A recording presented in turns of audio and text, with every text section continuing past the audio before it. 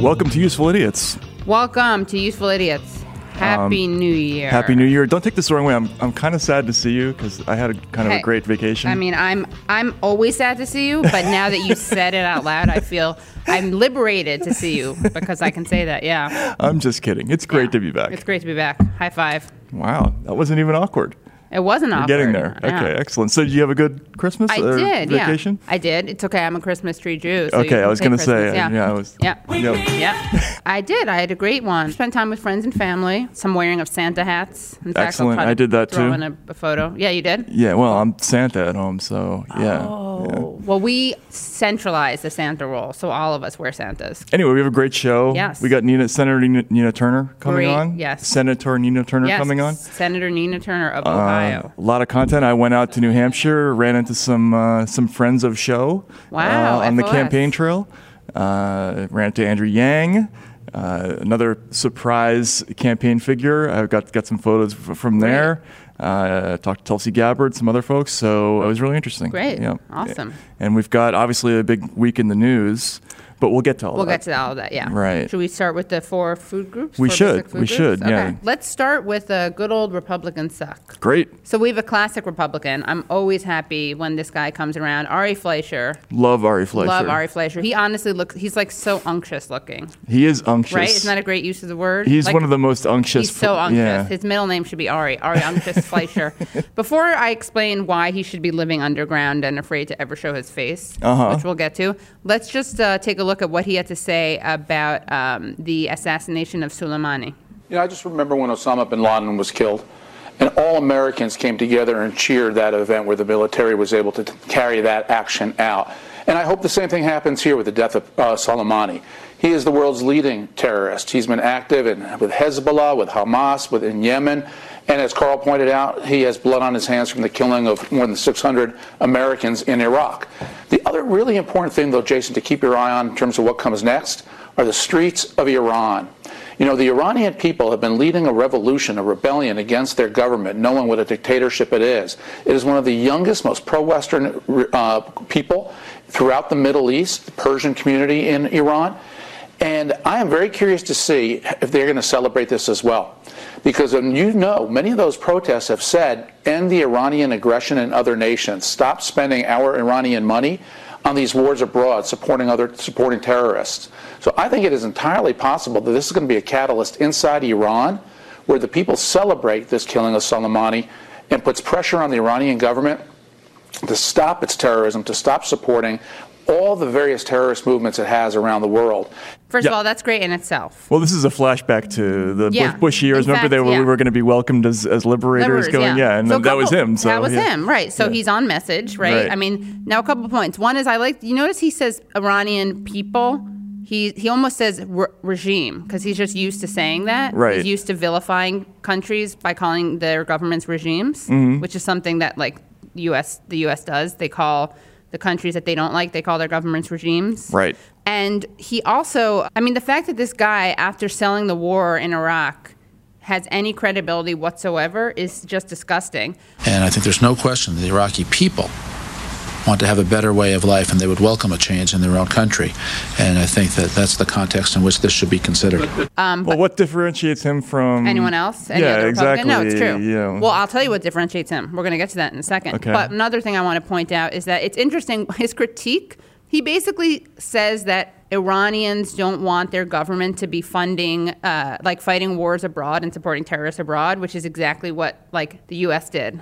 Right. With his help. So it's funny to hear him make a kind of anti-imperialist argument that, of course, he doesn't apply to the United States. Yeah, and he also makes an amazing anti-prediction because it turns out there were lots of people on the streets in Iran after this, but they came out for another purpose entirely, which we can get to in a little bit. Yeah. You asked what makes him different from others, as we ask on Passover, what makes tonight different from every other night. Right. So what makes Ari Fleischer different from every other lying neocon?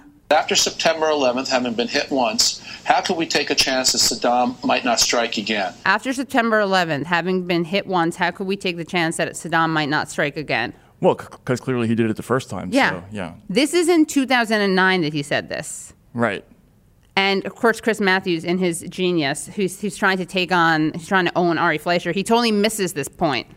Right. Like, that's such a Matthews move. He's fighting with him, and he totally misses the fact that he just claimed that Saddam Hussein was behind 9/11, because Matthews is going to Matthews. That was, of course, years after Bush had already admitted that this wasn't controversial. Like, Bush had publicly said Saddam Hussein had nothing to do with 9/11. So that's our shit-eating green provider, and of course he's totally wrong, and he should be living underground, and he's like a his lies are that much worse. Like, it takes a lot to stand out as a neocon, bushy liar. Why is it that that when we have Republicans suck, it's almost always some kind of nostalgia kick for the Bush years? Like, we're having trouble, connecting with modern era sucking Republicans. Well, you know why? You know what part of it is? What? Is that if you watch MSNBC, it's nonstop Bushies. Right, that's true. That they have like a rehab program, a reintegration program for Republicans where they get to work for MSNBC or appear on MSNBC. It's just a joke. I mean, this guy was totally wrong about Iraq, and now he wants us to believe that he's going to be right about Iran. To be fair, he is a good predictor if you just take the opposite of what he says. Right. Right? So he says like Iraq was going to be a cakewalk. It wasn't. Now he's saying that Iranians are going to be happy about the assassination of one of their most beloved figures. And guess what? He's wrong. Yeah. No, that's the delusion on that score is pretty high. Yeah. And it's interesting because there were protests in the streets after this event, and I heard today from an Al Jazeera reporter in Anzla that it was over 1 million people. It was in the millions of people who came out, which is interesting. You can't see that cited in any American news report. You might see a little bit referenced in like AFP or Al Jazeera, but it's not. Maybe Democracy Now! I think they actually, similar to the Iraq thing, they actually believed a little bit. Yeah, that they would go. That's always that we have to have a segment called ignorant or disingenuous. I think it's both, but I think there's a little bit of the actual I think belief, Trump really, I don't think they understood like who this guy was and how beloved he was. Right. And the fact that this was a great move in terms of unifying Iranian sentiment against the United States. I mean, it really brought people together. This guy was incredibly loved, beloved. He's considered like one of the major reasons that ISIS hasn't succeeded in Iran. And I'm just going to say this. Ready? Okay. Let's have a thing called Isn't That Controversial? Okay. Handsome guy. Very handsome. No one said that. Not Fleischer. Soleimani. Are there any other authoritarian figures you find handsome? This one we may have to leave on the cutting room floor, but I'm going to say something. Okay. The following person, he's not handsome. Ahmadinejad? No, but I like him. I love that guy's tweets. In fact, I was looking for his tweets. I don't know if he's been tweeting. He wasn't right when it happened, right when the assassination happened. He was watching the NFL playoffs. Was he? Yeah. Or like a Fred Hampton documentary? Something like that, yeah. This guy isn't handsome, but he has nice eyes. Okay. Who's an awful person who has nice eyes? Someone we Ted really Bundy? hate. I don't know who. Osama bin Laden. Osama bin Laden? He has nice person eyes. He is tall, too. No, He's but like this... 6'6". Was he? Yeah, no, he looks, it's really disturbing. He could have played basketball with you in Mongolia. Yeah. You know how they say that if Hitler had been an artist, maybe no Holocaust? Well, if Osama bin Laden had been a basketball player in Mongolia, maybe no 9/11. Yeah, everything could have been different. Democrats suck. It's going to be Biden basically every week until he's out of the race. So I feel bad, but he had a bunch of moments. Or Neera Tanden, to be fair. Could be Neera Tanden, that's true. But he had a bunch of them in the last week or so. I was out in the trail and I saw a couple of. I didn't see him, but his reflection was everywhere because the other candidates were talking about stuff that he said. He made a context mistake where he basically said our culture is European, which got misunderstood by everybody. He was actually talking about our system of law and how it actually, what he was saying is that it actually works against women. So he was actually saying something woke, but it turned into a thing where he was criticized. Where it seemed like he was praising colonialism. Yeah, it sounded like a Trumpian thing, but that wasn't so bad. But in Derry, New Hampshire, he was telling people basically that if you don't have a job or if you're having trouble adjusting to the economy, like deal with it. And he said, basically, coal miners need to learn how to code. And if you can throw coal into a furnace, you can learn to program. For God's sake. He loves those. Yeah. I love that. He's always got the exclamation. I know. For the love of God. Anybody who can go down 3,000 feet in a mine can sure as hell learn to program as well. Anybody who can throw coal into a furnace can learn how to program, for God's sake. Yeah. We should make a movie called Coal Coder's Daughter. Coal Coder's Daughter. Right? Yeah. That would be good. I like it. I like it. But this is just classic. It's just, I pick it because it's kind of typical sort of post, DLC era Democrats, where the original bargain of NAFTA was things are going to suck for a while, so we're going to retrain you for better work because the job you had probably isn't going to exist anymore. But then they really didn't do that, and now like Andrew Yang talked about this a lot. Yeah, exactly. So Yang actually, I saw him in Concord. But the night before, he had been in Keene, New Hampshire, and he basically ripped Biden, and he said this. Let them do the kind of work that they actually want to do instead of saying to a group of people that you all need to become coders. Like, what is that about? Maybe Americans don't all want to learn to code, This is a little off message for Biden because I feel like Biden's lane, I was going to say shtick, but Biden's shtick lane is kind of is hiding his DLC-ishness. Like he's the middle class. He gets it. He doesn't like coding. Yeah, he's Scranton Joe. Yeah, Scranton Joe, yeah. Exactly. So this is funny for him to do. But again, the thing that's great about Biden is he has a style, but not the content. He's not limited by content. He'll say whatever. No, also, if you just sit around and wait, he'll eventually make the mistake you're guessing that he will. Yeah, exactly. So just a question of time. Yeah, exactly. So that happened. That was Democrats suck. So what do we have for Isn't That Terrible? Oh, my God. Isn't that terrible? We have a very tragic story. So first of all, isn't that terrible? You already know that something terrible is happening in Australia. Yes. Major fires. Heard about that. Yeah, bushfires killing people, killing millions of animals. Among said animals that are being killed, kangaroos, which is upsetting, but the really heart-wrenching one, do you know? Koalas? Koalas. We, the proverbial we, the human collective, did save a baby koala. It was so touching. Wow. He almost died. There's a before and after of a singed koala. Isn't the larger narrative that basically the Earth is going to be extinct? That is, but honestly, if you want people to care about that, you do it through koala visuals. I see. I think, personally. Okay, so we'll get there to the whole... The first one who didn't make it, there's a video of him screaming, and you think it's good because it's a happy ending because this woman saves him, but then he wound up dying. But okay, kangaroos, I have seen a lot of kangaroo corpse photos. Have you seen any of those? I have not, no. It's gross. It's terrible. Really? Luckily, I haven't seen any koala corpses because I don't know if I could take that. Not that I'm pro kangaroo death. Kangaroo aside. You're not saying that you'd rather see kangaroo corpses? Well, if we're going to do a Sophie's Choice about it, then yeah, I would. But I'd rather not see either. Choice. Sophie's Kangaroo Choice, yeah. Sophie's Marsupial Choice. Right, yeah, They're both marsupials, yeah. So, okay, that's already terrible, right? Yeah. Now, on top of that terrible, 24 people have been charged with intentionally setting wildfires in Australia. So that's worse to me, than the koalas, yeah. Well, you can't de-link them. They're separated. They're not separable. They're connected. The question is, so somebody saw this in the news, went out and said, I'm going to go set a fire. Yeah, I guess so. That's actually good. Speaking of Sophie's Choice, which is worse, climate change or intentional arson? Climate change. That's worse as in it's like a bigger problem. It's a bigger problem. Right. Also, it's systemic. It's another human choice down the line eventually. And in some ways it's worse because it's not seen as horrific as this. Right. Like this is such an obvious choice. I've got animal corpses too. In your basement? No, Under your bed? in Isn't That Weird? This was one of the writing in this story. It's just a basic news story. It's always Florida. Yeah, my father actually once said that there would be no television magazine shows if it wasn't for Texas and Florida. So what we should do is, isn't that terrible? Isn't that weird? Republicans suck. Democrats suck. Isn't that Florida? And isn't that Texas? Isn't that Florida? Isn't that Texas? Well, this is definitely Florida. Let me see the headline. Florida vacation home invaded by vomiting vultures. And they have a pool, they have a barbecue, they live they're trying to live a luxurious lifestyle. Yeah, so this story is just fantastic. It's an AP story. Basically, it's about this family in... a New York couple.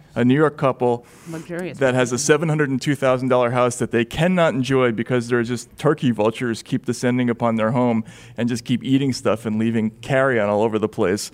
And it says, Siobhan Casamano described the smell as, quote, like 1,000 rotting corpses.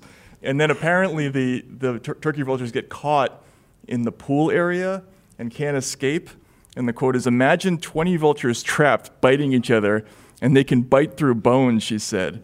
They would bang away against my windows, running away from a bird that was attacking them. Blood was everywhere. It was a vile, vicious, traumatic event. People have suggested scaring the vultures off with fireworks or balloons. A newspaper quoted an expert as saying that killing a vulture, having it stuffed, and hanging it in a prominent place would work because vultures avoid their own dead. Oh, yeah, so they should do that. They should have piñatas. As a vulture lesson to the piñatas. others, right? Yeah. But you know what? I'm just reading. But Kat said she found out from the U.S. Wildlife Service that it's hard to get a federal permit to kill the protected bird. Vultures are protected? Turkey vultures, I guess, yeah. But guys, there's an isn't that terrible within this isn't that weird. Since she has chronic lymphocytic leukemia, which leaves her vulnerable to infections, she's had to be extra careful going outside, even having someone power wash the patio twice. Why did I laugh at that? That's terrible. You laughed at it because it's unbelievably terrible. You weren't laughing at her medical I was laughing at condition. the horribleness of it. Yeah, the horror of it. It gets worse. Kat said she even tried putting out 4 fake owls that have moving heads and blinking lights. Quote, the vultures chewed the owls apart, she said. They ripped the heads off. Well, at least they're not real owls. That could be worse, right? I know, but it's so funny. There's a culprit also, by the way. I have owls like that. I have an owl. I don't know how it works. I have it outside on my air conditioning. Right. So that pigeons don't come, because I get a lot of pigeons. In fact, once I left some windows open, I came back to my apartment, and there was a pigeon in my kitchen. Yikes. Yeah, Can't kind of have cute, that. that one, though. The homeowners blame Kat's neighbor, a woman whom they claim is excessively feeding wildlife. Kat said she has seen the neighbor give bags of dog food and even a roasted chicken to the vultures. That's wrong. Don't give roasted chicken to vultures. That's right. No, definitely not. I want to go down and live among these people for a while. I think this would be Wear a a great thing. hazmat suit. Yeah. You can just feel how much the non-bylined author of this news story enjoyed writing this story. I know. I remember this period of my life when I was just starting as a reporter. I got assigned once when I was working for the Moscow Times to cover a story about a guy who got arrested for sending his mother's head to his teacher through the mail in high school. You got arrested for that? Yeah, exactly. You can actually get arrested for that in Russia, believe it or not. Anyway, that's the 4 food groups for this week. Yeah, pretty good, huh? By the way, we have our 4 basic food groups. Yes. Now, listeners and viewers may remember that once we did have a category introduced called an Isn't That Bailey category. Right. With the Liz Holio moment. Well, we have an Isn't That Bailey again. And this literally is, wow, isn't that Bailey? And listeners, you're not going to know, but viewers will see this. There's a photo of Matt Taibbi, our own Matt Taibbi, in a little newsy hat, right. squatting next to Bailey. what looks like Bailey. Is it Bailey? Isn't it Bailey? Is it Bailey? So tell us, how did this unfold? Is that a cutout of Bailey? Is that a balloon? No, it's an actual dog, right? It is actually and it's not Bailey. stuffed. It's a live dog. It was moving around. Yeah, this was in Concord, New Hampshire, and Elizabeth Warren had a town hall at the convention center, and afterwards I was on my way out, and they had so all the candidates, this is an interesting thing, the candidates all do selfie lines now at the end of their events. So while Warren was doing hers, I went outside and there was a selfie line for the dog. So people were lining up, and it was really Bailey. Selfie line. Yeah, and I felt obviously horrendously guilty because we've ripped on the dog in the show, kinda. We've given him credit for being very cute. I don't think that's true. We've ripped on the exploitation of the dog. Right, and then I'm going to exploit the dog too. You're a Bailey ally, so I think it's okay. Okay, yeah. Well, I still felt guilty. Yeah. Well, you're Catholic. Yeah, I so. pretended to just want to meet the dog because it was cute, and I was a fan of Elizabeth Warren, which isn't necessarily. Oh, right. Little did they know you would call her Liz Holio. Yeah, I mean, I was an evil member of the press, which is always a thing. So, but I'm not the only person on the show who's been in a photograph with Bailey. Who's had an Isn't That Bailey moment. Isn't That Bailey moment. We have our producer, Dan. Oh, my God. Also has a picture now. Now, this is chemistry. How did you arrange this? Did you give him a treat? Did you train him to do this? Did you kidnap him? Is he at your house right now? Is he at the studio right now? Wow, he looks like a very proud dog in that one. Oh, now he's like, enough. But let's have this debate. Are both of these pictures actually Bailey? In other words, is there a Bailey body double? Is there a Bailey body double, or did they send Bailey Multiple to Korea Baileys? to be cloned? Oh, like Dolly. Right? Do they have multiple Baileys? Is there like a Mary-Kate and Ashley Bailey? Are there Could be. twin Baileys? Those dogs don't look the same hue to me. Well, it could tan. That's true. Do dogs change? I guess, or length, different length. But that one looks stuffed. Is Dan really? I mean, can we corroborate? Are there any witnesses? I'm convinced this was the real Bailey. I did a video with Senator Warren the end of December. It was part of our Rolling Stone cover for January, our photo shoot up there, and she brought the dog. Really friendly. I couldn't resist taking at least 3 or 4 selfies with the dog. That's so cute. He's really cute.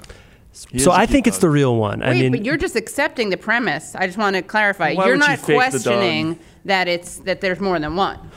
I like that. I just want people to know you're taking a bold position. Well, it's just a question that I don't know how we can answer it. So, you know, it's like, am I accepting it as truth? I don't really know, but I think it's certainly a possibility.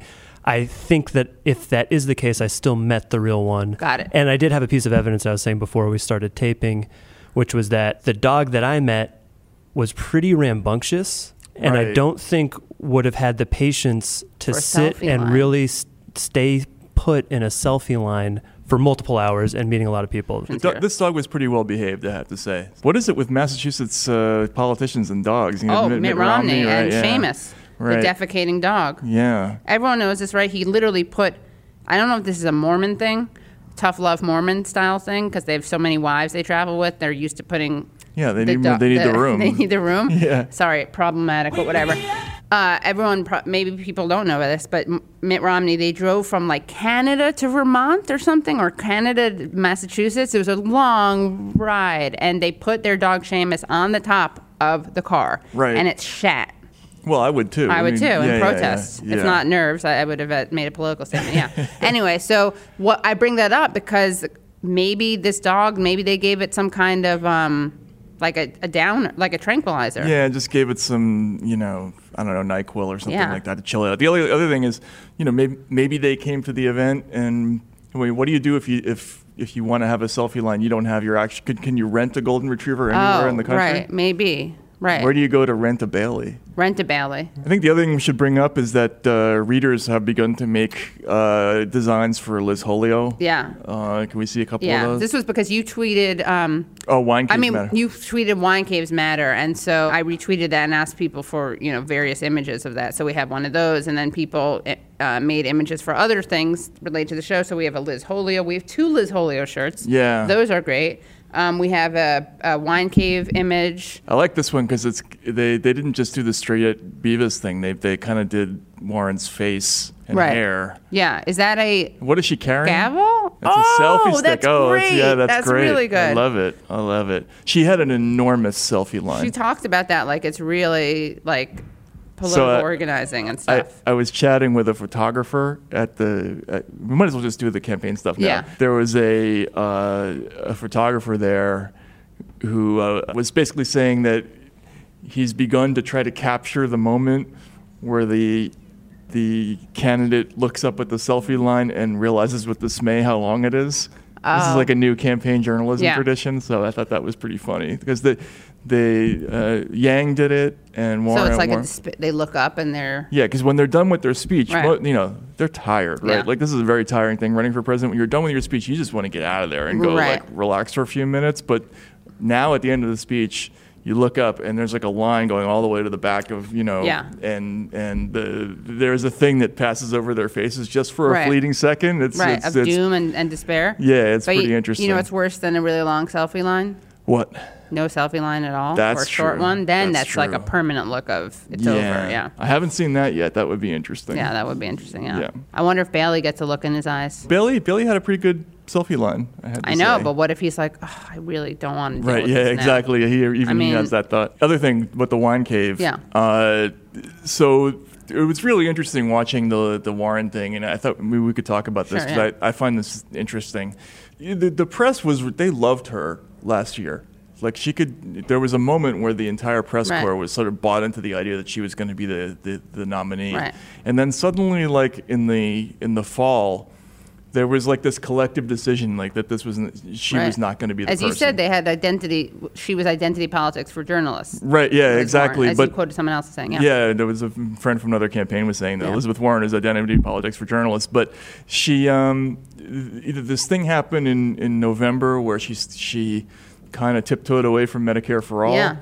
And normally, campaign reporters, what do they care about Medicare for all? Like, they're not like progressives, liberals for the most part. You know, Right. they normally don't particularly. They're normally like, where are you going to get the money? If Yeah, they- exactly. That's where they would go with stupid, that, yeah. right? Suddenly, it became this matter of extreme importance that she was no longer like behind Medicare for all, and then they started giving her a hard time about it. Then when she backed off of it, they gave her a hard time about that, and then to reestablish her progressive credentials, she attacks Buttigieg in the debate, right? Goes after the wine cave thing, and then there was backlash for that. So by the time I got to New Hampshire, the reporters were all ganging up on her, and basically there was a gaggle after the event. And first of all, the gaggle, and I'll show you the picture.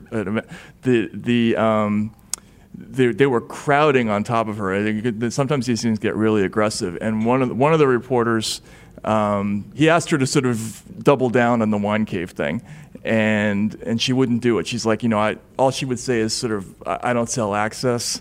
Right. And the headline in Politico the next day about the entire event was Warren abandons wine cave offensive. So this, to me, it's just like a perfect example of how campaign journalism works, right? They they invent a storyline, they throw it at you, and then when you don't react the right way, you get a headline. And and what was interesting was that with the Warren thing, first they said that they pretended that it was her being pro Medicare for all that made her unpopular. Right. Yeah. But other people looked at, and of course I'm biased because I'm for Medicare for all, but the people I trust were like, no, it was actually when she backed off of it. So people will see, it's like a Rorschach test, right? Yeah, people will see what they want to see. Yeah, exactly. I don't dislike Elizabeth Warren at all, but I just think it's really weird, the sort of changeable attitude of the press corps and I think it's coming from not from the reporters themselves. I think it's coming from donors and political strategists, because you started seeing these stories about 2 months ago about how concerns exist within the party about her viability as and that annoys me, because if you're going to change your attitude based on something that like somebody in the party tells you, I don't think that's fair. Of course not. How much of it is also like horse race politics, where they have to have a story and so things have to shift? Yeah, well, not that's not donors and operatives too, but the other thing about campaign journalism, and you saw this with the Biden and Yang thing, is the reporters love it when the candidates go after each other. Yeah. Because it's an easy headline, it's easy to write that story. Right. So they always enjoy it when you give the candidate an opportunity to give some other candidate shit about something, and they take the bait.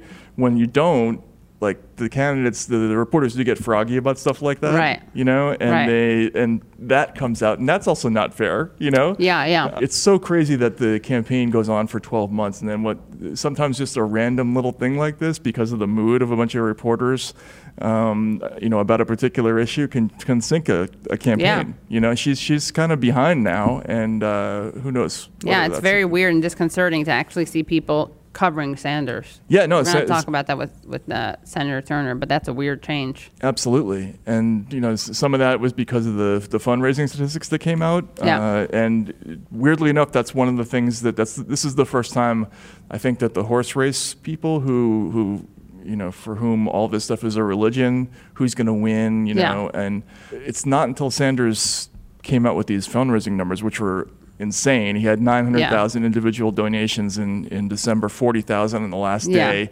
$34.5 million for the quarter, which was like 10 million more than the next person. What that basically means is even if he doesn't do well in the first couple of months, the first couple of votes, he's going to stay in it. Right. Like that's what the money really does, and that can actually change the thinking. I think a little bit of conventional wisdom. You started to see stories that he can actually win. I know what's going on. Yeah, it's like, wow, you're actually saying the truth. That's weird. Yeah. I'm not used to. I mean, it's usually kind of an inversion or some weird distortion, pathological distortion.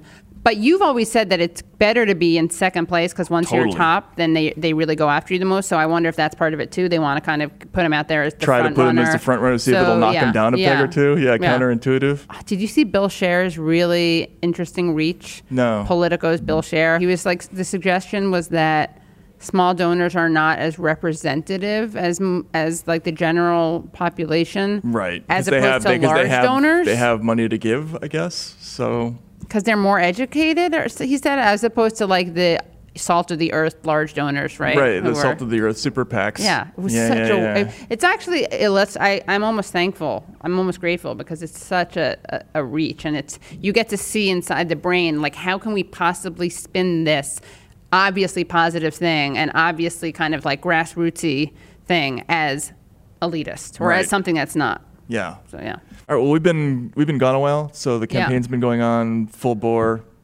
Last month before Iowa, New Hampshire, lots of Stone moments. Lots of Stone moments, yeah. Right. Well, there's a really great moment, a Stone moment, I would say, from Joe Biden. I don't think we need to even. I think we can just set it up. Let's just go to the videotape. During the run-up to the passage of Obamacare, President Obama promised my father that if he likes his plan, he can keep his plan, and that his insurance will be cheaper. After passage, his plan was no longer allowed, and his insurance costs doubled. Since you supported the plan, were you lying to my dad, or did you not understand the bill you supported?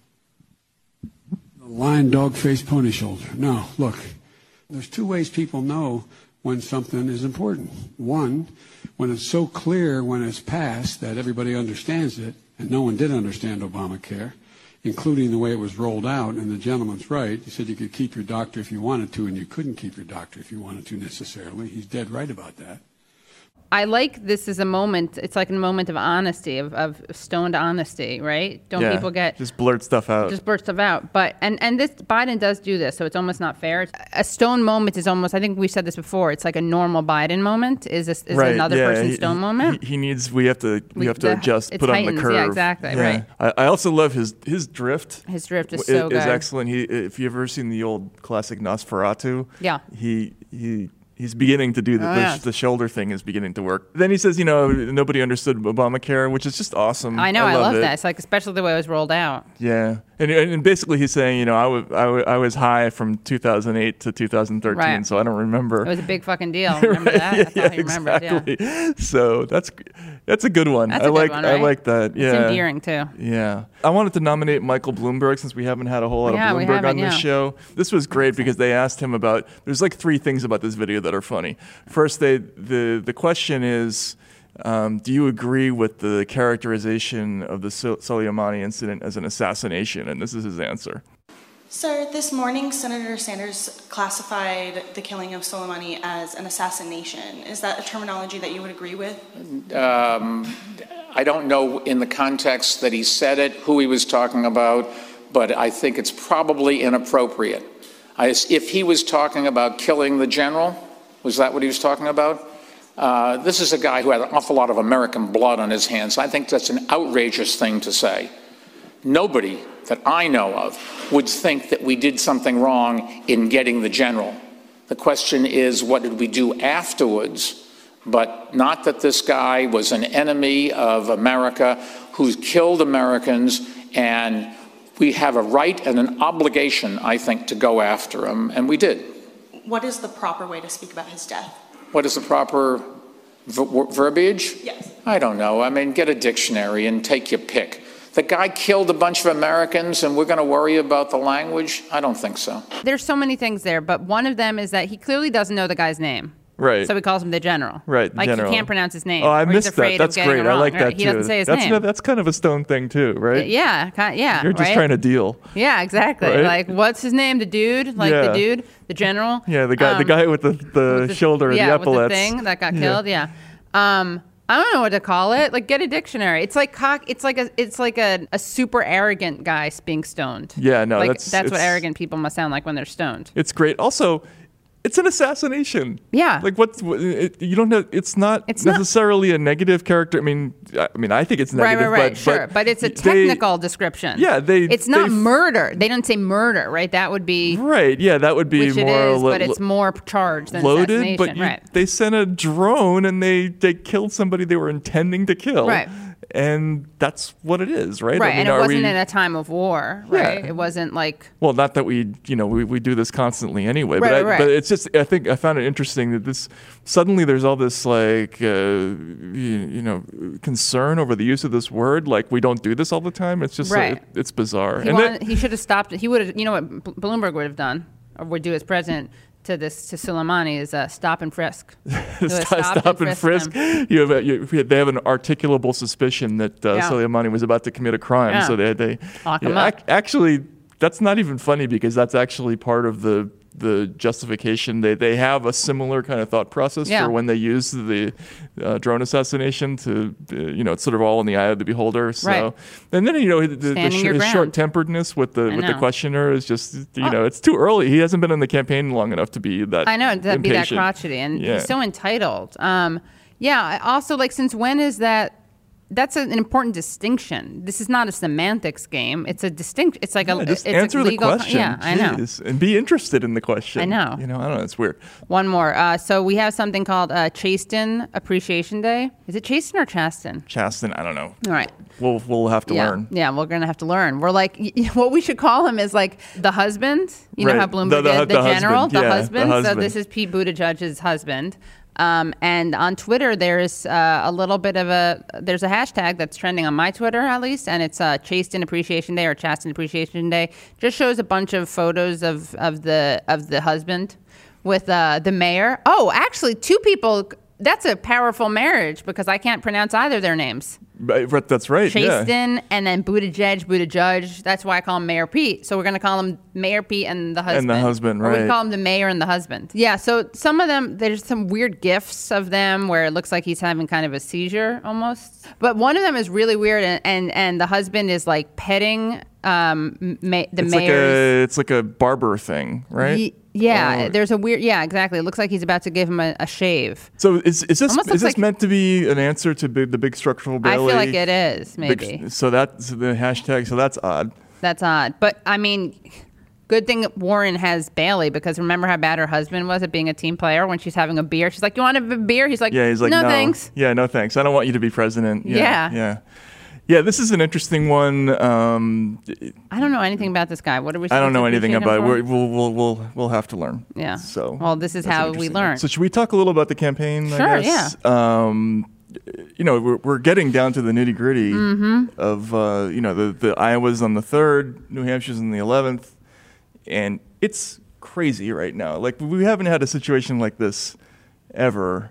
Maybe the Republican field last time was similar, but Trump was clearly winning at this point last year.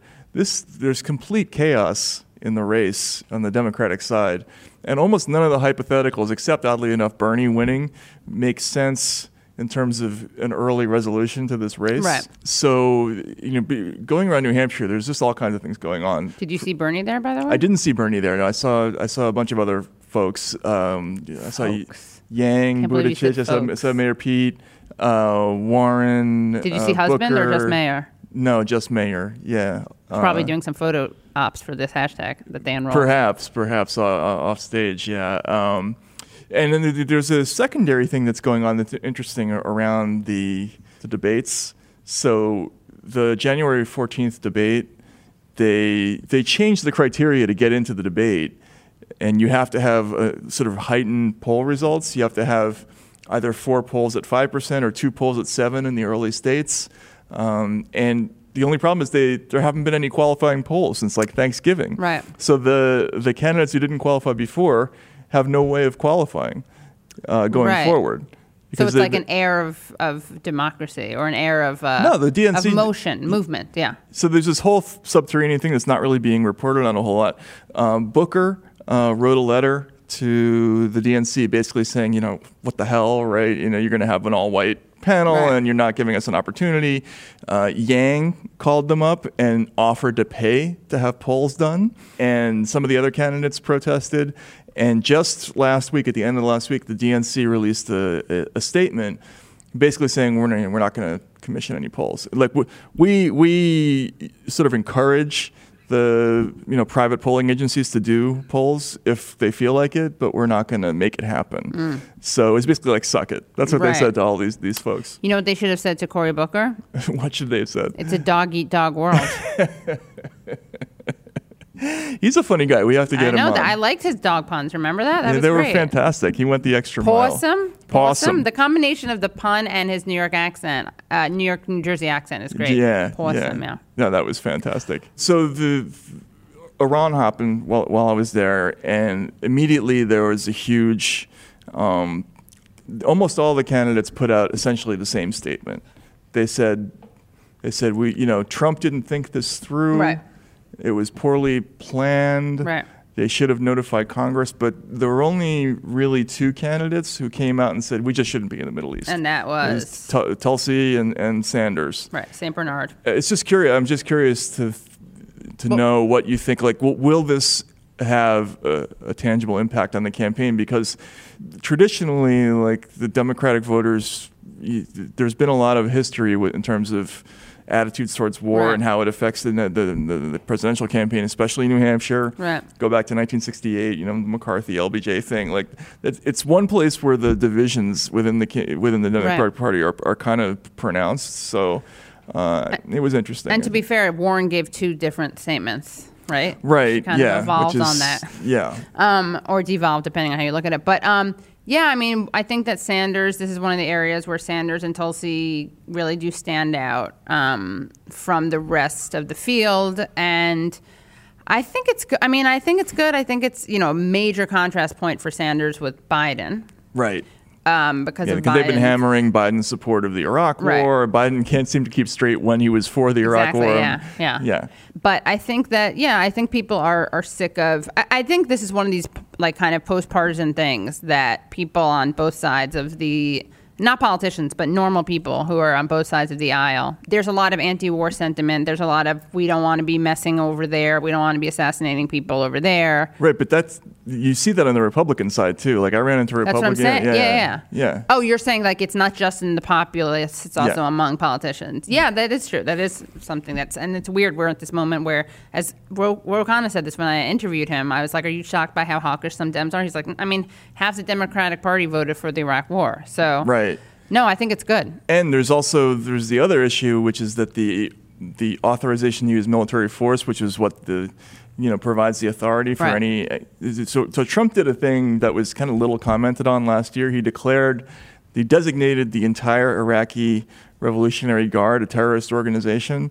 So under the 2001 law that Bush passed, the AUMF, the authorization to use military force, that allows them to kind of unilaterally attack anybody who's designated a terrorist. You don't have to go to Congress. You don't have to get war declared. So by doing that designation, they don't have to go to Congress anymore. Right. And a lot of Democrats voted for that bill. And it's a terrible bill. Like, it should have told a long time ago. Like, we're using it, in all these places where we're going after nation states instead of terrorist organizations. And only a couple of candidates are going there. You talk to Ro Khanna. He introduced You sound like Amy Goodman. Ro Khanna. The guy, the congressman. Yeah, exactly. Yeah. They introduced an amendment to try to force the president to go back to Congress to declare war, and that was taken out. Apparently in conference, I talked to Gabbard about this last week, and she's like, I don't know who did it. Was it Democrats or Republicans? A real whodunit. Yeah, it'll be kind of interesting to find out if that comes out, because people are shaking their fists about this, but it's possible that both parties were in on that. Is that a case of wagging the dog? In what way? I just want. Oh, you just want to get another dog put in there? Yeah. Wagging the dog is a war thing, though, isn't it? It is. Yeah. That's like when you create the pretext to. Oh God. Okay. Right, yeah. Which happened a little bit in this case. Yeah, there you go. Right, yeah. So it's also good because it is a popping the bubble of, or the shattering the myth that Trump is inherently anti-interventionist. I mean, he gives good. He knows how to speak like he is, and in some ways the Dems are more hawkish. But this is a reminder: he's not he's not a peacenik. He's not. No, he's not. No. I should cop to this. I have written in the past that I firmly believe that Trump, is either because he senses it's a political loser for him or whatever, that he's not particularly stoked about having generals living in his White House and going to full-blown war. But this I could think be it's true. I think both things can be true. I think that it's like, it actually makes more sense in a weird way. This is like it's like a petty it comes off as like a really inappropriate assassination as opposed to a total. But the consequences. As opposed to those decorous. Yeah, kind of. You know what I mean? Like a decorous, but totally unjustifiable war. Right. Like with Bush in Iraq, like it was. Even though it was based on a lie, it seemed formal. It seemed to go through the right formal channels. And we saw some Dems were upset about that part of it, right? It kind of does, it is the larger Trumpian thing, which is the issue for so many people is the decorum as opposed to the actual content. Right. But I don't think we're being Trump defenders by saying that he's both hot-headed and dehumanizing. I'll admit I was surprised by this move. Yeah. I didn't, Trump's political instincts on this sort of suggested something else, but that he taps into isolationism But and Gabbard talked about this too. If you look at the progression of the policies in the last couple of years, it's really been designed to kind of box Iran in and create a problem. Whether it was the AUMF thing or arming Saudi Arabia or the sanctions. Or whatever it is, inevitably you're going to get a conflict out of this if you just keep applying all this pressure. Right. So that and Trump is a big Saudi fan. Absolutely. So that's a conflict there. Yeah. Right. It's just interesting. And then if you look at the Democratic race in general, it's just I was just blown away by how much of a zoo it is right now. Like it could really be anybody. There's never been like this. Who would you bet on right now? Bernie. Okay. Right. Yeah. I mean, I'm trying to separate my heart from my head. Right. I mean, I've always said this, and now it's a little bit weaker than the past, my feeling, which is that it would be easier for him to win the general than the primary. Mm-hmm. Now, for the first time, I'm feeling that maybe people are like, maybe he'll win the primary, or maybe I think people are afraid of Biden. I think some people who like Biden's politics are afraid that he's just too demented. Right. And I think people don't think Warren's as electable. Like a little bit demented is okay. A little, yeah. He's over he's gone too far. Right. I don't know. What do you think? If you look at it, Mayor Pete, again, the black and Latino vote thing, you just can't see how it works past Iowa and New Hampshire. Like it would have to stop at Super Tuesday or South Carolina. So you don't see how that works. Biden, you just can't imagine Biden winning. Warren is having trouble right now. And so I don't know. It's weird. I guess we should talk a little bit about Iran too. Like this has potential to be like the worst thing in history. And this could be, for all the things that Trump has done that are not good, this is easily has this could be the worst by like a lot. Like this could be war. And it would be it wouldn't be Iraq. It wouldn't be invading and taking the rest of the day off for beer and volleyball like we did in 2000. This would be a long, protracted, horrible thing. With a huge country. Huge death toll, and a relatively rich, armed, organized country. Right. Yeah, this is a disaster. What should we do about it? Get out of there. I mean, of course we're not going to. I mean, it's unfortunate that this isn't going to prompt a larger question about what the hell we're doing there, and So as a quick aside, by the way, this guy, the general, wasn't just an infamous terrorist organizer. This is according to the Washington Post. I call him an infamous handsome general.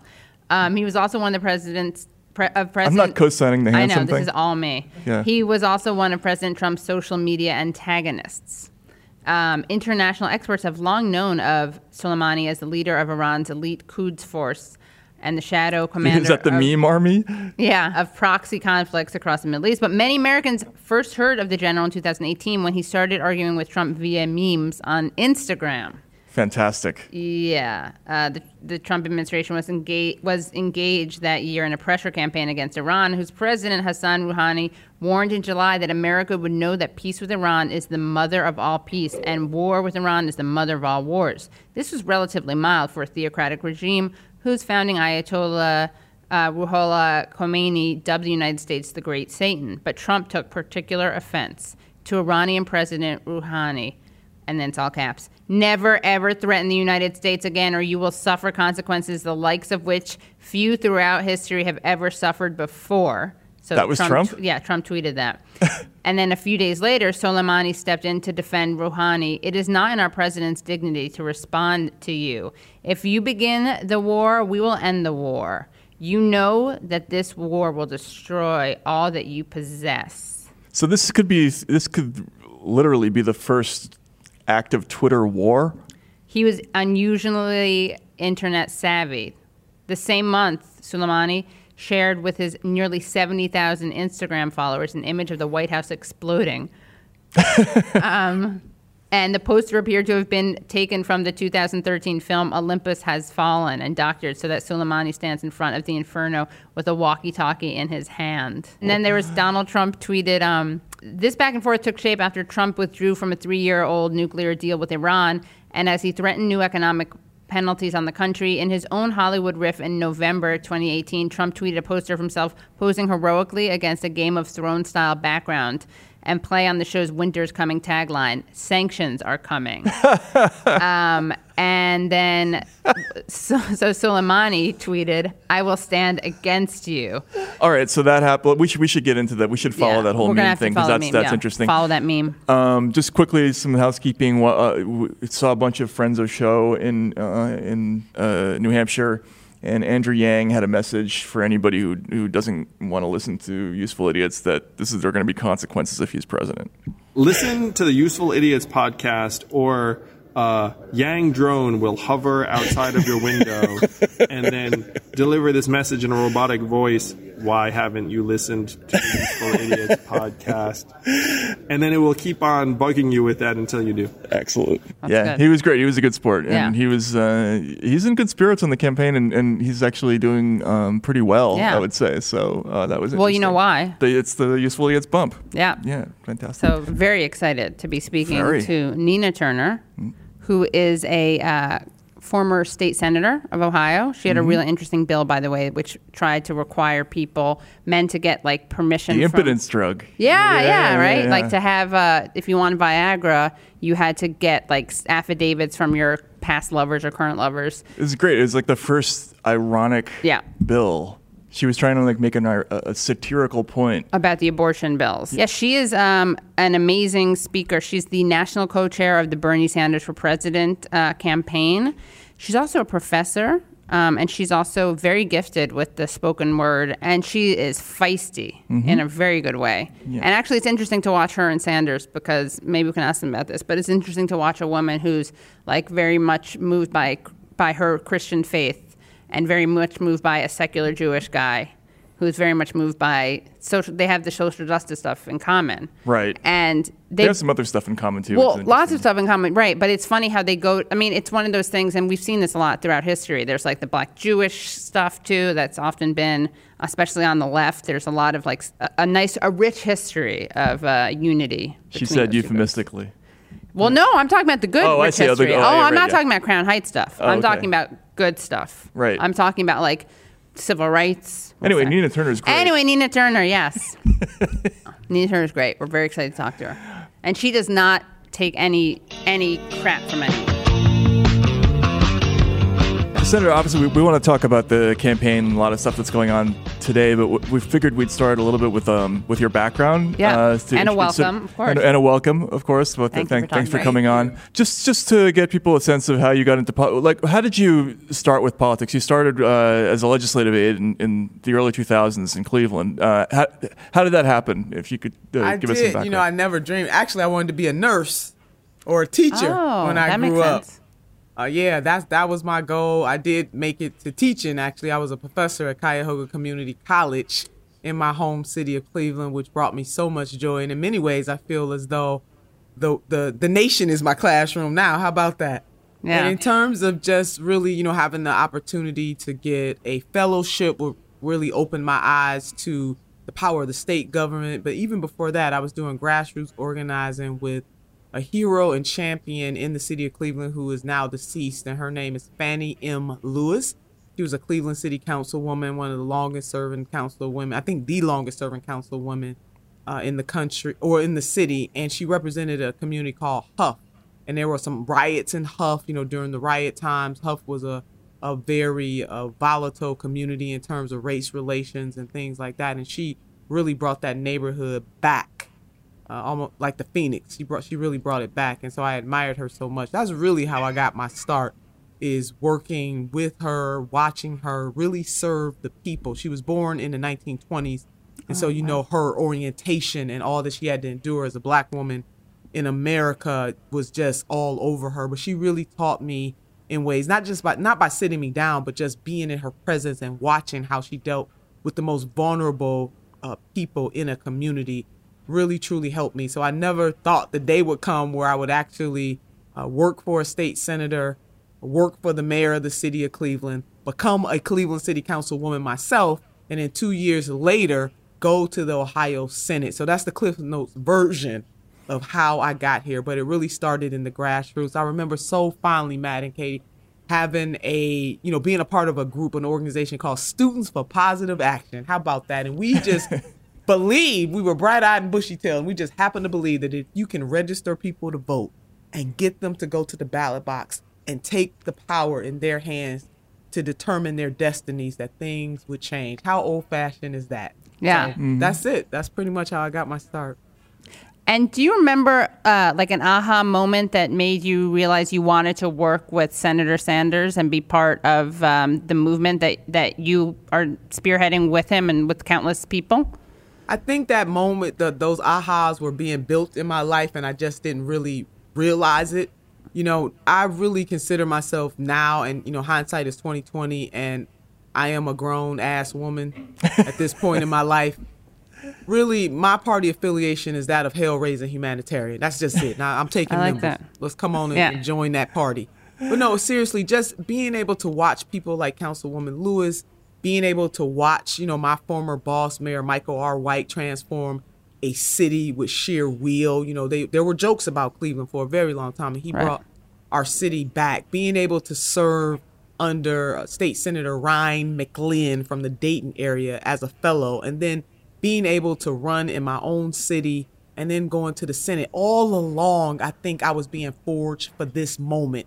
So when 2015 came along, you know, I was going to do what every good Democrat was supposed to do. You know, just kind of go with the status quo. Did not know in my wildest dreams that the senator who stood up in 2010 and filibustered for 8.5 hours against the extension of the Bush tax cuts, which was really my first entree into understanding who Senator Bernard Sanders was, that he would come on the scene and just disrupt everything. Right. And I remember my husband saying to me, baby, this is your candidate, when the senator announced. He said, you know about this Bernard Sanders? No, he said Bernie Sanders. Right. You know, I call him Senator Bernard for that extra emphasis. Y'all know I do that on the trail. Yeah, of course. And I said, yes, I'm familiar. He said, oh, no, this is your candidate. And it really, my consciousness was pricked. Matt and Katie, it really was that I could no longer continue along the course that I was going to be on. And ironically, the senator and I met backstage, if you could believe this or not, at a Democratic event for women in 2015. He was one of the keynote speakers among the other presidential candidates. And here you got little old Senator Nina Turner in that lineup. And I spoke right before the senator. Baby, if that ain't laying it down how it was going to be. Yeah. And backstage, we passed one another. And he said to me, he said, I've been looking for you. Wow. And the rest is history. So here it is. He speaks after me quite often on this trail. Yeah, that's great. But that was a very serendipitous. So it was just everything that he stands for me, like on a personal level. And I'm so glad that you both asked me this question, because I rarely get an opportunity to go deeper. For me, you know, to have the senator say that healthcare is a human right in this country. My mother died at the young age of 42 years old. An aneurysm burst in her brain. I saw her that morning. And by that evening, you know, getting the message that my mother was in a coma in a hospital at the young age of 42 years old. 7 children. I'm the oldest of those 7. I was 22 years old at the time. My youngest sister was 12, and there's 7 of us, and I'm married and I have a son. And to see my mother laying in that bed and to think about all that she had to endure as a poor working mama in this country who would relegate her just because of the color of her skin or her condition, you know, write her off. I thought about her when I made the decision to support the senator. And then myself being a first-generation college graduate, and to have the senator say, it shouldn't matter who your mother and your father or your mama and your daddy are or are not, or your grandparents, what zip code you come from, that parents and grandparents and caretakers in this country should be able to look into the eyes of their babies and say, you know what? I might not have a whole lot of money, but you, if you want to, you can go to college or you can go to a trade school. It was so hard. I was so consumed with the righteous indignation of his mission that I could no longer stay on the course that I obviously was going to go on. Yeah. And so I supported Senator Bernard Sanders. And even though I caught all kinds of hell for it, I still catch hell for it this day by donut Twitter. Oh, my God. Thank you for that, though. Thank you for creating that. Yeah, that was, of course, a famous moment when Jeremy Fassler, a young white man who writes for the Daily Banter, lectured you about the civil rights movement. Yes, he did. That was where that was born from, because you complained rightfully with the righteous indignation you just mentioned about how the Dems were trying to basically like placate you. The DNC was trying to placate you with donuts and water and ignore you. And this was the genesis of the whole donut thing. Yes, right? that was the genesis of it. Yeah. And then it was highlighted by this guy, Jeremy Fassler, who wrote about how he had gone to the Civil Rights Museum in Memphis. And so he told Senator Nina Turner about how she was disgracing her ancestors' legacy. It was unbelievable. Imagine that. It was being like lectured performance by art. a white man about my damn ancestors. Hello, somebody. But that just shows the arrogance. And it's pretty sad, though, because you bring up a really good point. It's okay if people do stuff like that to a progressive black woman like me. It's okay. See, the folks don't rise up and say, I might not agree with S&T, but don't roll on her like that. She is a black woman in America. It's follow black women lead, or black women are the backbone of the Democratic Party. Unless you are a progressive black woman who supports Senator Bernard Sanders, then they can say whatever the hell they want to say to you. Right. And that's why I roll this way. First name Senator, last name Turner. I am going to demand and get my respect, not just for myself, but all of my ancestors who were called boy and girl, even when they were grown under a corrupt, vicious system that relegated black folks to second, third, fourth, and fifth class citizenship in this country. But to think that these hashtag woke folks think it's okay, for me, even if you agree with me. Sure, or don't of course. agree. They're going to lecture you about civil rights history and your ancestors. Also, it's the listen to black women unless they are to my left, or unless they're progressive, in which case they're something, then you're pathologized. I mean, it's the pseudo-wokery, it's such a joke, because it really is. You just see they're weaponizing this. It's sad, but the Reverend Dr. Martin Luther King Jr. and Minister Malcolm X warned black folks about white liberals. And folks can go and look that up. Yeah. Any day, you rather deal with the person who's going to be true to their nature, because at least you know what you're getting. Right, yeah. In that sense, has this campaign been eye-opening for you? I mean, particularly with regards to how the press has treated this campaign. I mean, even as a member of the media, it's been kind of surprising to me how aggressive it's been towards you and Senator Sanders and this campaign generally. Now they're coming around to finally saying that Bernie could win, but they're saying he could win, but it would be terrible. What's been your reaction to the media coverage of this campaign so far? Well, it's a sad commentary. Yes, the Bernie blackout is real. They're not blacking him out. They're maligning him. Right. And I want to really thank you guys for really standing up. That anti-Semitism makes my blood boil. I mean, I'm glad. I know this is a family show, so I won't go past the word damn. But it really is a ridiculous, in any kind of way, whether you agree with somebody or not, to allow people to come out and call the Jewish candidate a damn anti-Semite. It's just something sinister about that. So, Matt, your point is well taken. Either they're blacking him out or they maligning him and or his supporters. And may I just, and Katie, roll with me on this. Can I just say a word about the Bernie bros? Yes. Okay. I am one. Yeah. Same here. And it's the same kind of tactic that was used against then Senator Obama by the same crew when he had the nerve to run for president in 2008. They called them the Obama boys. Yep, exactly. Right. The same So people. I want people to remember this. Yes, the senator does have some very spirited and committed followers, but they are no more toxic than anybody else's supporters. I mean, what does it mean when supporters come after people like us and they say all manner of things? I mean, you remember that guy that worked for the Daily Coast. Yeah, and I'm Armando, not so sure they fired him or not. And I can't say what he said, but people can go back and roll the tape. You know what that...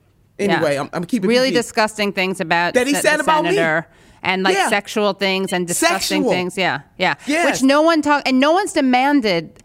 People are constantly demanding that the senator Bernard condemn anything that's said by any random person that has tangential. It could be an anonymous person. It could be a troll. For all we know, it's a fake person, right? Yes. But no one's demanded that people apologize to you for calling you all sorts of names. No one's demanded that people apologize to Breonna Joy Gray for calling her white adjacent In fact, if you call her white adjacent on Twitter, you may get quoted by Brian Williams on MSNBC, and your anti-Sanders tweet may be cited by Brian Williams on MSNBC. Did that actually happen? Yeah, that actually happened. Right. And I know some people are like, who cares? It's Twitter. But this is a narrative. The Bernie Bro narrative, which is a narrative that's false and has always been false and is even more less backed up now demographically than before.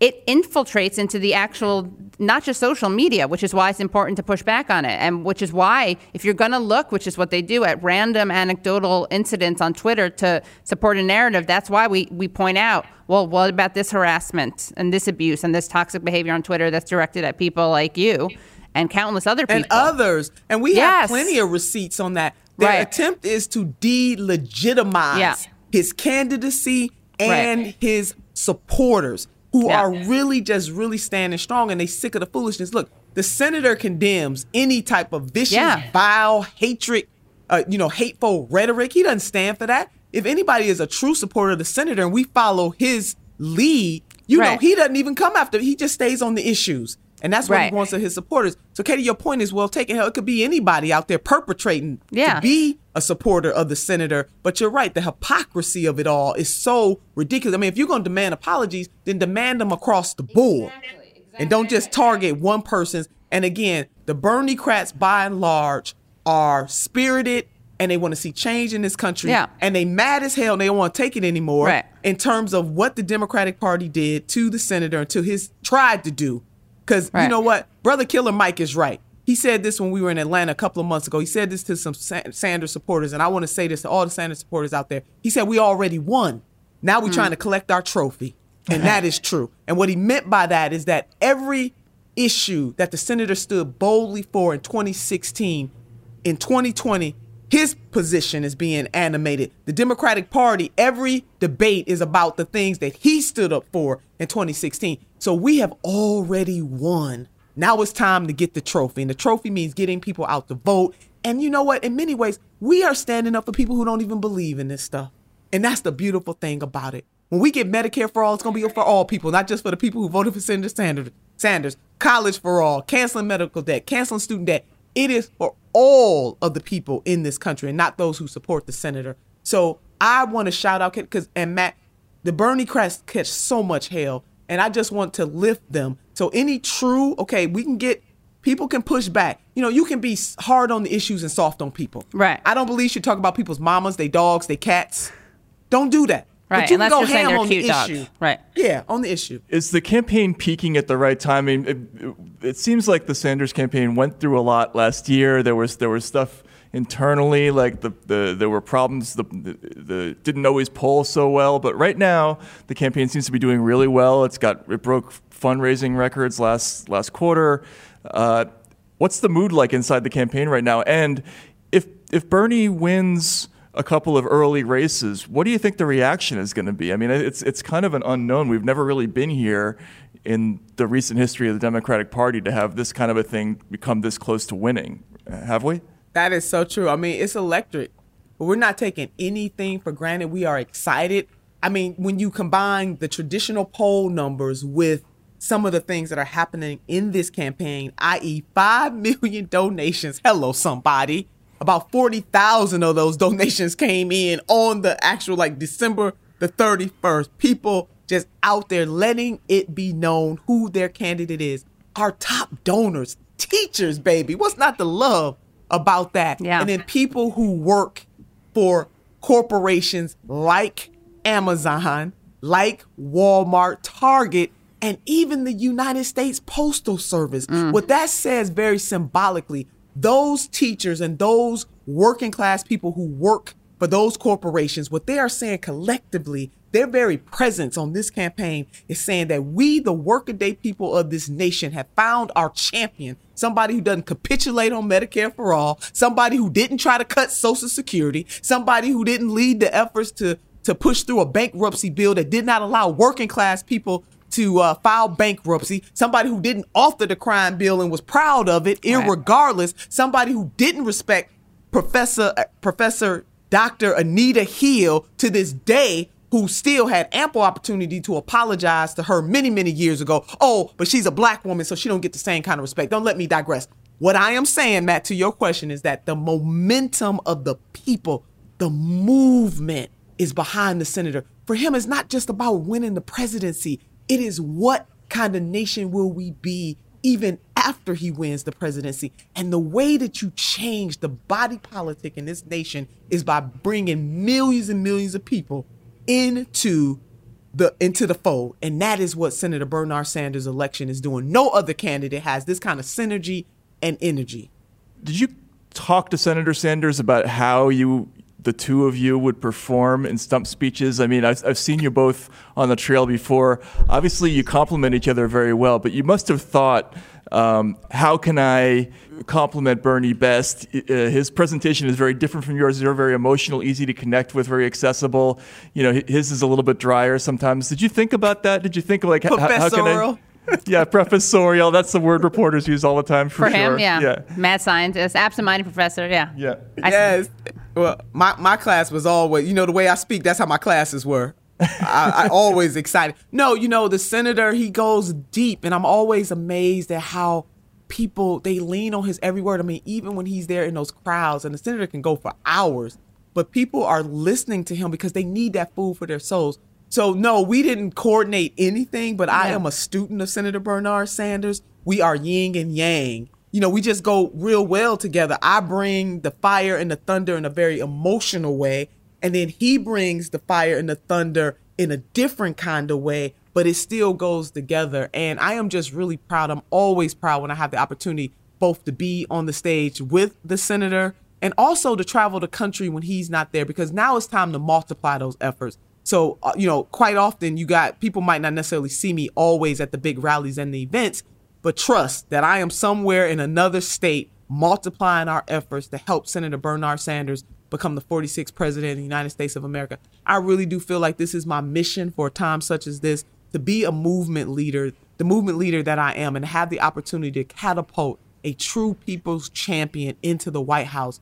It's one of the highest honors of my life. And I've been blessed to do some pretty incredible things. Being mother is top of my list. But this right here will always be in my fave 5. And I'm doing this, and I know you both know me and you've been watching me. This comes from my heart. I do believe in this. This is not just some fly-by-night for me. This is, I want for other people what I want for myself. I want for other families. I want for other families what I want for my family. I want for other people in this, not just this nation, but this world, what I want for us in the United States of America, for people to be able to live a good life and not have to be in the 1% to do it, for people to have clean water, clean food, clean air. I want those things for myself, for my family, for my community, that which I want for other people's family, community, this nation, and dare I say the world. So I am on my mission right now. Something was really beautiful was that I was at the rally for the senator in Queens right after his heart attack, and you were one of the speakers, and it was so moving. And after the rally, a bunch of us were walking, and we heard a pitter patter, like stomping feet. We turned around. There's this boy. He was probably I don't know how old he was, maybe 12. Boy was running, and Senator Turner, and he stops. And he's out of breath. He's like, "I love you." He said to Senator Turner, he was like a fan. Did you just say? He's a big fan. And he, and then someone else shouted. Another person shouted for a kid from their window when you were walking by. It was really moving to see this little kid who's 12 years old, who saw you as a hero, and you talked to him about what he was studying in school. Yeah, it was really, and of course that was the same rally you cited LL Cool J, who another Queens. Don't call it a comeback. Yeah, exactly. Yeah, got to get him on the campaign. Yeah, has he reached out to you? Yeah. Has he endorsed the campaign yet? Not yet. Listen, we got to work on brother LL Cool J. Yeah, we need him to do that. Yeah, we'd love for him to do that. Absolutely. But we have Killer Mike though. I know. Yeah. Yes. But would love to have LL Cool J. What do you say about the narrative around the white working class and the narrative around the working class in general, which kind of assumes that it kind of invisibilizes people of color who are in the working class, and presents the working class people as, there's a narrative that I've heard that's basically because there's racism, we can't organize around class, which seems like the exact opposite message. It seems like because there's racism, that's why we have to organize around class. Also, why are Americans just so bad at talking about class? I mean, that's another question. That kind of goes I mean, it's caste and it's class. The two go hand in hand. And, it is unfortunate that so many people on the left want to weaponize identity. Yeah. They really don't give a damn. On honestly. the left, yeah, right, yeah. That the burden of student debt disproportionately impacts African-American women. So therefore, college for all matters to the Black community as well as other working class communities. They really don't give a damn. Right. That Black maternal rate. Now, they'll say these stats, but they really don't care, because if they really cared, then they would be with Senator Sanders. That's just what it is, that we need universal health care in this country, because in this country, mothers in general die at higher rates than some of their counterparts in other industrialized nations, but Black women die 3 times the rate. Black babies die at higher rates. And hell, if your baby is old enough to grow up as a Black woman, you always got the fear that one day they're going to be gunned down. Hello, somebody. So these people, they talk a good game, but they're not willing to put the effort into it to make these things real. So when we talk about the class dynamic, everybody that is in the working class is catching hell. But as the senator always reminds us, and he is right on this, that there are disparities within the disparity. Right. And so as a nation, we cannot abdicate our responsibility to deal with both class and caste. It is real. And on the caste level, African Americans are catching hell left and right, as we always have since the inception of this nation. That's real. But I want to add to that, Matt, because what you're asking and what you and Katie are going, this is important. The Reverend Dr. Martin Luther King Jr., baby. And see, we about to come up on MLK Day, and you're going to have some of them same tired liberals. Right. They're going to quote him. Right. They're going to talk about how much they loved him. They're not going to tell the truth that he was one of the most hated men while he was doing the work. And when he stepped out of civil rights and started talking about militarism and the war, and he started talking about capitalism and the evils of it, then he was vilified in his lifetime. When machines and computers, profit motives, and property rights are considered more important than people, the giant triplets of racism, economic exploitation, and militarism are incapable of being conquered. See, these same people then won't have the courage to say that the Reverend Dr. Martin Luther King Jr. asked us to look at capitalism. He said something is wrong with this system right here. He launched a poor people's movement before he was assassinated. It was a poor people's movement, a rainbow mosaic of Black and white and indigenous and brown and every other makeup together, because the Reverend Dr. Martin Luther King Jr. understood what our senator understands, that in order for us to elevate the workaday people in this country, the poor people in this country, we have to do it together. We have to have a multi-racial, multi-generational coalition of conscious-minded people. That's the only way that it's going to happen. And we can have all of that and still recognize the caste dynamic to poverty, the caste dynamic to hate. We can do all of those things, but we can't do those things separately. So the folks, these so-called woke, liberal left folks, they like to weaponize it because they don't want working class people from all backgrounds to come together, because they know once we do, it's over. Right. They want a diverse top 10%. Come on. They want a rainbow coalition of 10%. Talk about it. Right? Instead of a 1% that's straight white male, they want a diverse top 10, and everyone else can go to hell. That's it. All very fine people, though, as the senator would say on the stage. All very fine people. But there's a difference. There are lots of fine people in this country. That don't mean they should be president of the United States of America. Right. The same very fine people who have fundraisers and wine caves with Swarovski crystals. These same very fine people who stand up in the living rooms of multimillionaires and billionaires and tell them to their face that nothing is fundamentally going to change for them. I want your listeners and viewers to know that if nothing fundamentally changes for the 1%, then nothing fundamentally changes for Big Mama in South Carolina. Nothing fundamentally changes for our sisters and brothers in Cleveland, Ohio, or Los Angeles, California, or Las Vegas, Nevada, or Denmark, South Carolina. Nothing fundamentally changes. So we need a champion who says to the corporate interests of this nation, I'm coming for your greed, baby. I'm coming for your greed. That's it.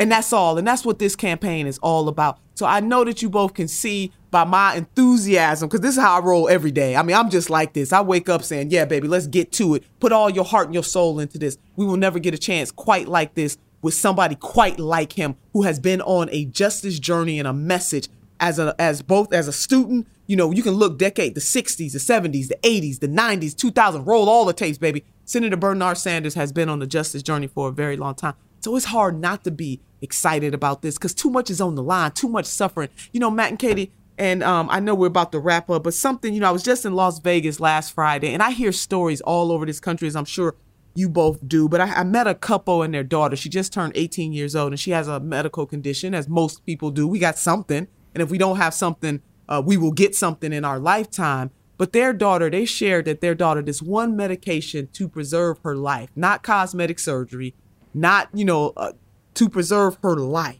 $1,600 a month. And it was a medication that she needs to metabolize food. $1,600 a month. So when you got all those very fine people up on the stage capitulating and contorting and saying that they don't want to change the system, what about her? Right. What about her? She's 18. And then what about our elders? So the last time I checked, whether you're young or you're a little seasoned, you need medicine. Last time I checked, whether you're young or you're seasoned, you need a healthcare system whereby you can get the healthcare that you need to live a good life, and on and on and on. And that is why Senator Bernard Sanders is the right candidate for a time such as this. I know we got to wrap up, but just really quickly, just to talk about that just a little bit, with the wine caves and all that. You've been involved with our revolution. You've been involved with this campaign. Is the fundamental change the most important one in politics, changing the dynamic of who funds campaigns? It seems like that's the proof of concept in the Sanders campaign. It's just not powered by corporate money, and that's really never happened before. Is that an absolute prerequisite to having a real change going forward, like to cutting off that money supply? You hit the nail on the head, Matt. That is the dragon that we must slay in this country, because it's all connected. That the ultra wealthy in this country, they got lobbyists to do their bidding. They doing just fine. But the workaday people in this nation continue to suffer. I forget some think tank, they did a little tweet. They looked, and I think they went from 2009 all the way to 2019. And what they showed was that the top 400 wealthiest families in this country, year after year after year, their wealth continued to go up. And I think in 2019, it was $3 trillion, for example. And then they juxtaposition that with the increase in the federal minimum wage from 2009 to this very moment, $7.25 each and every single year. So what are you saying, Sister Turner? I am saying this, that we know now, maybe we didn't know it before, but we clearly understand it now, because Senator Sanders set the example in 2016 when he ran for president, raising grassroots dollars, that it can be done. If elected officials, particularly Democrats, I wish we can get some of our Republican brothers and sisters to join us. And there are some activists on the Republican side who believe that the overwhelming influence on money pollutes this system. Yeah. But if we can come together and say that we will no longer tolerate elected officials who raise money like that, we want people to raise money with the grassroots, then that way working class people in this country, they get the same kind of voice that the ultra wealthy get. But if we continue to fund money in this corrupt, dysfunctional way, then the oligarchs will always control the system. And that is what is happening. That is the answer. And listen, as somebody who ran for races and have had the, be in call time rooms, I get it. But the great Dr. Maya Angelou, and I'm paraphrasing her, once said, when you know better, do better. Right. We know better. Like, there are no more excuses to raise money that way. We may have had it then, but we don't have it now. And what better office to show that it can be done, the highest office in the land, as to run for president of the United States of America. So there's no more excuses. So yes, Matt, absolutely. We must have real, true campaign finance reform in the United States of America. And that should not be a partisan issue. That is a working people powered issue, that we do not allow the oligarchs to buy off politicians. And that's exactly what they're doing systemically. That is what is happening in this country. One really short thing, if we may. It's so moving to watch you and Sanders speak, and I love that you are a woman who is of faith, and you have a very particular kind of scriptural background and orientation. And then Sanders is a Jewish secular guy like me. Yes. And yet there's such overlap. And what is that like for you? I mean, do you see that? And there's such a rich history of Jewish Black solidarity and organizing that we saw in the civil rights movement. And so it's always nice to. I get very moved when I see you guys talking. What's it like for you? What is this? It's both particular and universal. And what does it feel like? Katie. Yeah. Yeah. No one has ever asked me that question. And, it really feels good. It goes together and it's really organic. It's not like, as I said, the senator, I don't sit down and say, okay, you say this, right. I'll say that. He has never once told me what to say or what not to say. It's just, I am a very spiritual person. My mother was a preacher. And so I spent a great deal of my life. I like to joke and say my siblings and I had to go to church 8 days a week. Right. But I have that Black church experience and it does fit. It fits so nicely. And so for me, one of the scriptures I use all the time, you will know the tree by the fruit that it bears. And to me, that is the foundation by which I am able to talk about the senator's record in such a way that it paints a picture whether people are secular or not, whether they're Christian, Buddhist, Muslim, atheist, agnostic. I try to pull it in such a way that people can see it in their mind's eye and feel very comfortable about it. And I'm not afraid. You got these, don't even get me started. You're going to get me talking about white evangelical. I'm going to leave it there. You asked me a very positive question. Let's end it on a positive note. I do subscribe to a tradition that believes that you do unto others. Right. As you would have them do unto you. Now, we're human and we're flawed. Sometimes we get it wrong. Sure. But I'm talking about big universal things. Do unto others as you would have them do unto you. That is the foundational point of this campaign, that everybody should have health care, have it, not have to go bankrupt, that everybody should have clean water, clean food, clean air, not too much to ask. So thank you I must say that was the best question I've ever been asked in a very long time. Yeah. Excellent. Well, thank you. Yeah, of course. It just fits. It's just spiritual. I think for me, this whole experience and this campaign is very spiritual. Yeah, and I think it's I love that you call it righteous indignation, and it's when people are mad that Sanders yells. I mean, and you guys have different styles, but you both have very justified righteous indignation, and I'm always like, how could you be mad at the people who are mad about the system? How are you offended by that more than you are by people dying because of lack of health care? Come on. Yeah. Talk about it. No, there's a hashtag, Bernie yells for us. Amen. Yeah. And Sister Turner yells for us too, daggone it. Listen, we don't got time to play with it. Too much is on the line. Only all that we love is on the line. That's all. Right. So I'm going to yell a little bit. I'm glad Senator is yelling too. Yeah. I had a boss, so I hope I can close with this when I worked for the city of Cleveland. And he would always say these words, and I think it's very apropos for this moment. He said, if your hair is on fire, act like your hair is on fire. Yeah. Hello, somebody. Yeah. And that's really what this campaign is all about. Baby, our hair is on fire, and we are acting like our hair is on fire. And we are giving the requisite energy, time, and attention to notifying the world that our hair is on fire. Outstanding. Well, we'll see you at the convention after you've won the nomination. So great. Thank you so much. Amen to that, baby. And all the people like you who are working out there, and Ro Khanna and Victoria Dooley and Jim Zogby and all these people. You guys are so inspiring. And thank you so much, Senator. Really appreciate it. Thank Good you. luck. This was a stone cold blast. I hope we get a chance to do it again. Yes, absolutely. Let us know when you're in New York. We'll call you when you're vice president. Don't forget about us when you're vice president. Thank you so much, and Happy New Year to you both. And thank you for being among the freedom fighters for a time such as this. Really admire both of you and the work that you do. Thank you. Thank you so much. Yeah. Take care now. Bye. Nina She's Turner. great. SNT. She uses abbreviations like what is Sister Nina Turner, right? Yeah. Way better than I do, and that's quite. I like to pride myself on my abbreviations. NBD. NBD. No big deal. No big deal. Thank you. It's not fair. I mean, I'm old. You can't do that to me. Yeah. So. IRL. I can't do that. So she's great. Like, you can tell. I mean, she's always like that, but you can tell the mood within the Sanders campaign. I think we were both a little bit plugged into their campaign, and they're feeling good right now. Like, there's a lot of hey, we can actually win this thing. I know, and it's weird. You got like Al Sharpton saying that he's really got how great, how committed and honest he is. Of course, it's funny whenever anyone says something nice about Sanders on MSNBC, you have someone giving major shade There was this other woman on the panel who was looking at Sharpton like he had just said something about her mother. Like she just smelled rotting cheese. Yeah, that. I love that. That's a good MSNBC face. Yeah, it is. Rotting cheese, resting rotting cheese face. Right. But yeah, so there's that. That's an interesting phenomenon. And I actually asked about this, like on Twitter, what people thought of this new coverage. I mean, is it just so that, is it because he's doing so well that the media will be really embarrassed if he does well in the upcoming? There's a little bit of that. Race? Nobody wants to own a headline saying that this person can't win like 3 weeks before that happens. Right. Nobody except for Jennifer Rubin, who wow, is she great?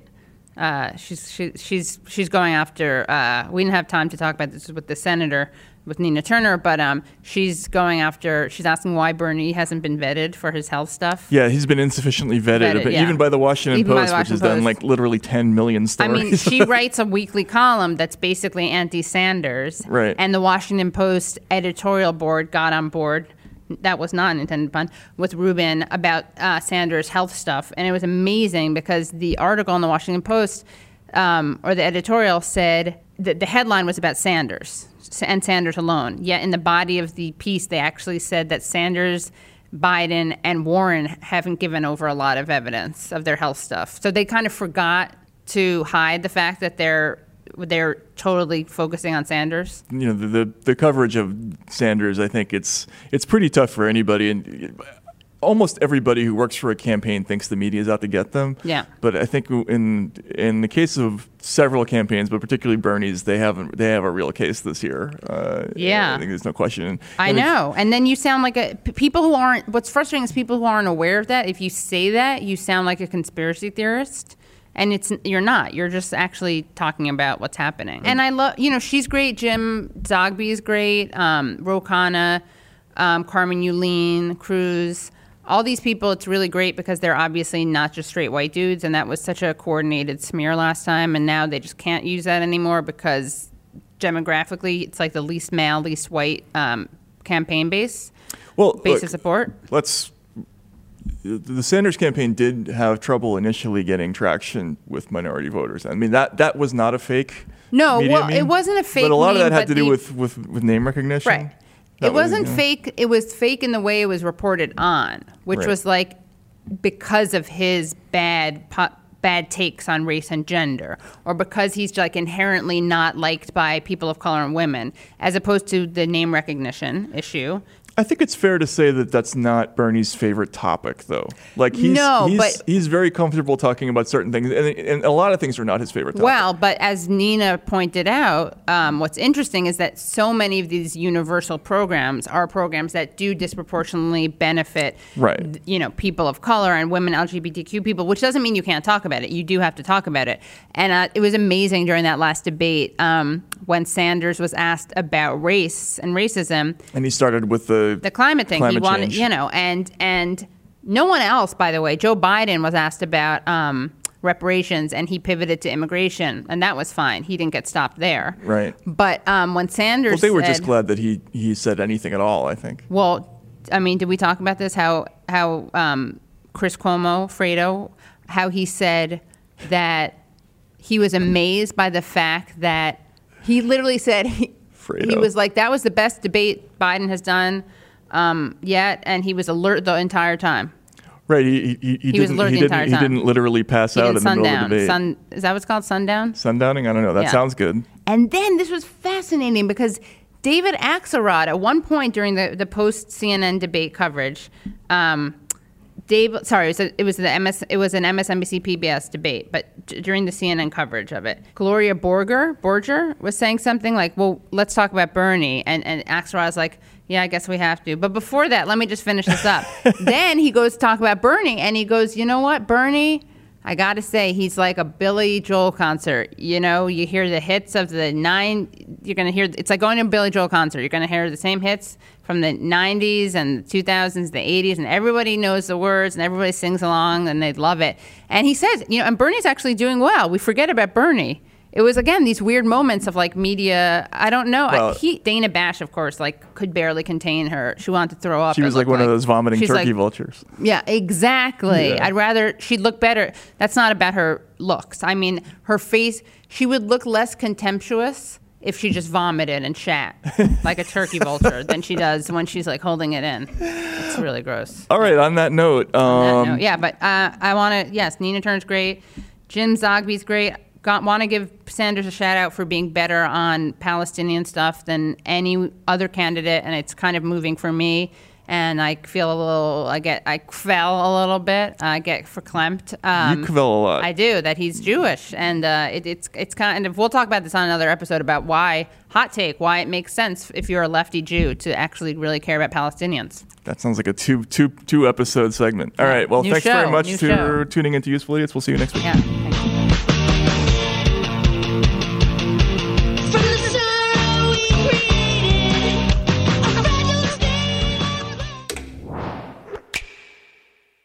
I'm Michael Toscano, hoping you'll join me on the First Light podcast. We get to the heart of the event shaping our world as our correspondents check in and we talk with newsmakers and people who can take us behind the headlines. The First Light podcast, wherever you get podcasts.